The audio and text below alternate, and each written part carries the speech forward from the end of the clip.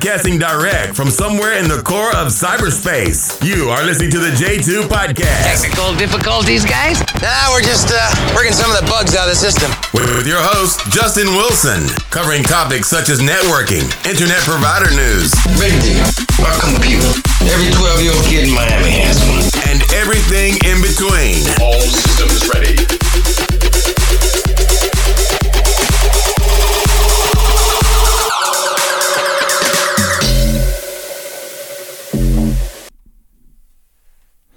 Hi, this is Justin. If you've been living under a rock, you may not know what's going on with Baicells and their Gen1 CPE.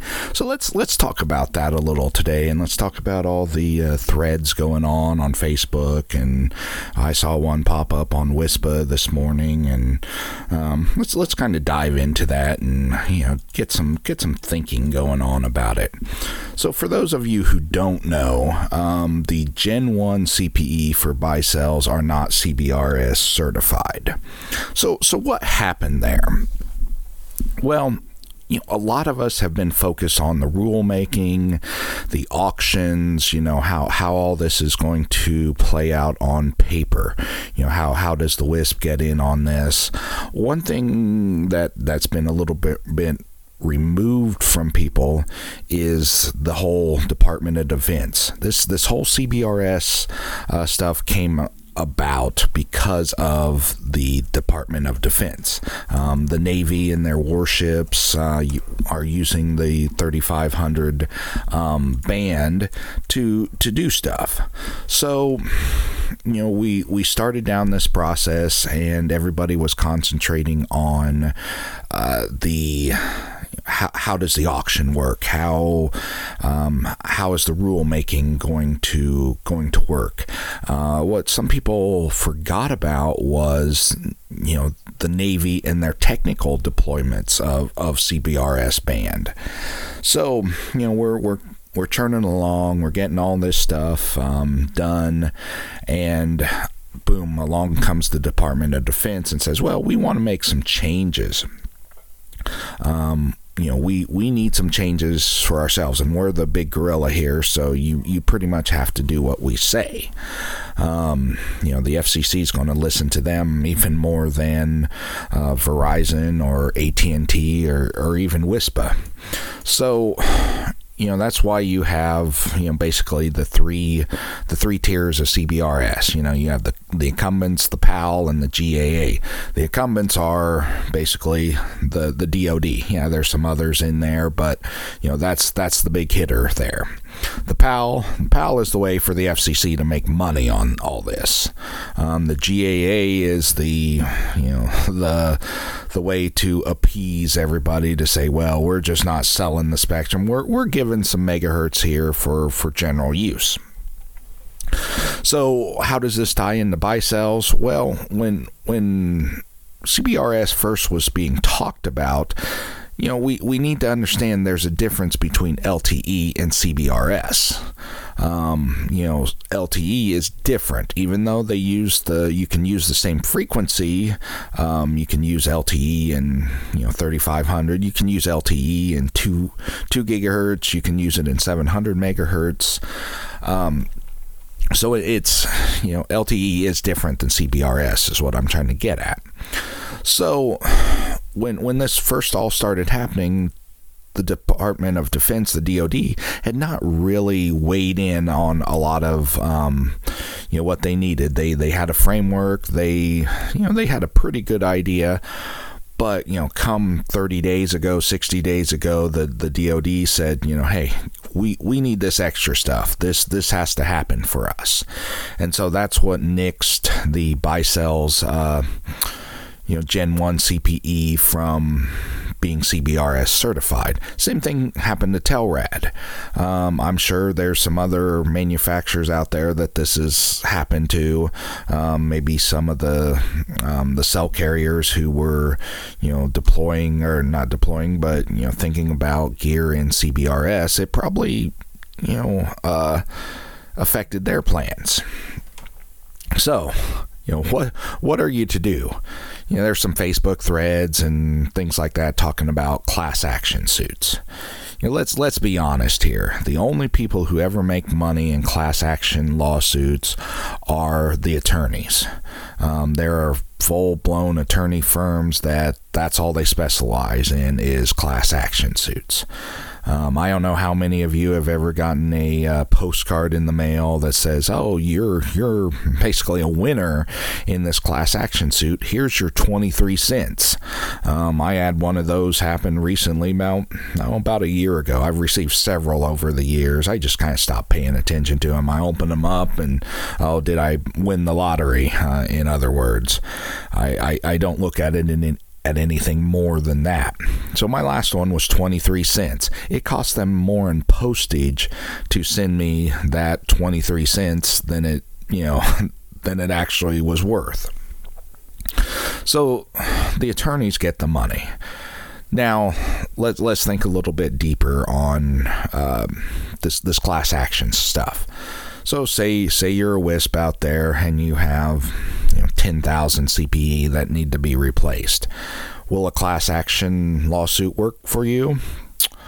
Well, I'm not an attorney, so I'm not giving legal advice. Maybe it won't. Maybe it will. Talk to a reputable attorney.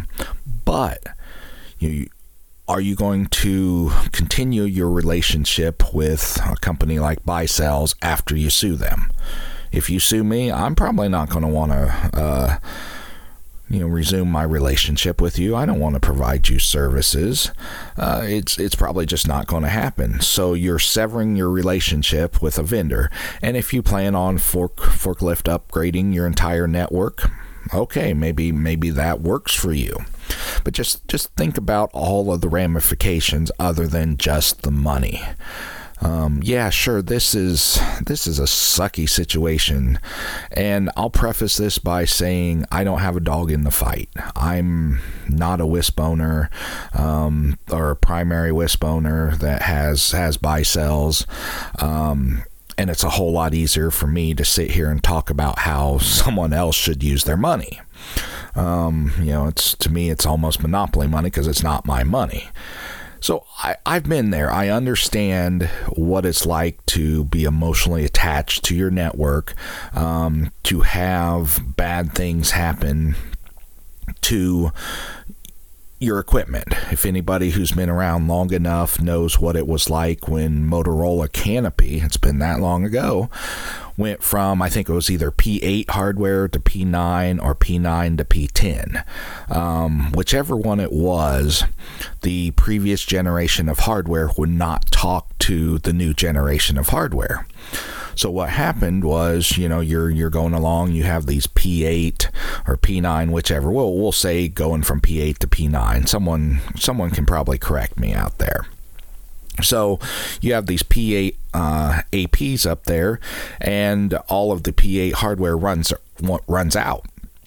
So now you're having to buy P9 hardware, which does not work with your APs. And Canopy's fix was, buy new APs. And their actual fix was, okay, you go out, you take down your existing AP, mail it back into your distributor, Canopy, or whomever, and we'll ship you a new one. There was no, hey, we're going to ship you a new one, take a credit card on file or whatever, put it up in the air and ship us back the new one, and we'll give you your credit on the card. It was just a bad situation. So the WISP industry has survived many things like this. Yeah, it sucks. So what are you to do? Beat up Baicells. They're giving this 50% discount. One thing you got to realize is, you as a business owner, you got to make money on your products. So I don't know where Baicells is on, giving the 50% discount, and it's off MSRP. So yeah, you can make that argument that no one pays MSRP. However, Baicells has a bottom line of their CPE. So if you want them in business, a year from now, they can't make anything for free. They got to at least break even, lose a little money maybe here and there, make some concessions, some soft costs, whatever it happens to be. But when they produce these, they still have to pay for the raw materials, the labor. They're still paying money. So beat them up about other things. I don't know how many of you out there who have a spend agreement. So say you have, 10,000 CPE to replace. You're going to be spending a lot of money on a spend agreement. Now, you're not going to, get any further discounts, most likely, off that, that 50%, but that can apply to other things. Now, maybe you're buying Cambium EPMP or Cambium 450 or Ubiquity or whoever you're buying for the rest of your network. Maybe you can get discounts on those. Talk to Baicells, talk to your distributors and say, hey, you know this situation. I'm in the situation. And I hate this word. Let's think out of the box and see, what else you can help me do. Talk to folks like Retalia Funding. Maybe they can, help you finance some of this, because at the end of the day, your network still has to work. So whether you do a forklift upgrade and swap it out for another manufacturer, or you swap out the CPE for newer generation Baicells, it still has to work. You're making money, hopefully, off those customers. So you just can't, oh man, I'm mad, I'm gonna rip it all out. Well, in the long run, is that really the best situation? Maybe it is for you. Where I would say, after you talk to Baicells and talk to your distributor, talk to a good attorney about a telecom attorney, such as Steve Curran, or I've seen on the list, there's a couple others that are talking about this. Try to get an extension. WISPA tried to get an extension, but I think they asked for too much. They asked for a 3-year extension. They asked for several concessions. The FCC is just, they're not going to do that.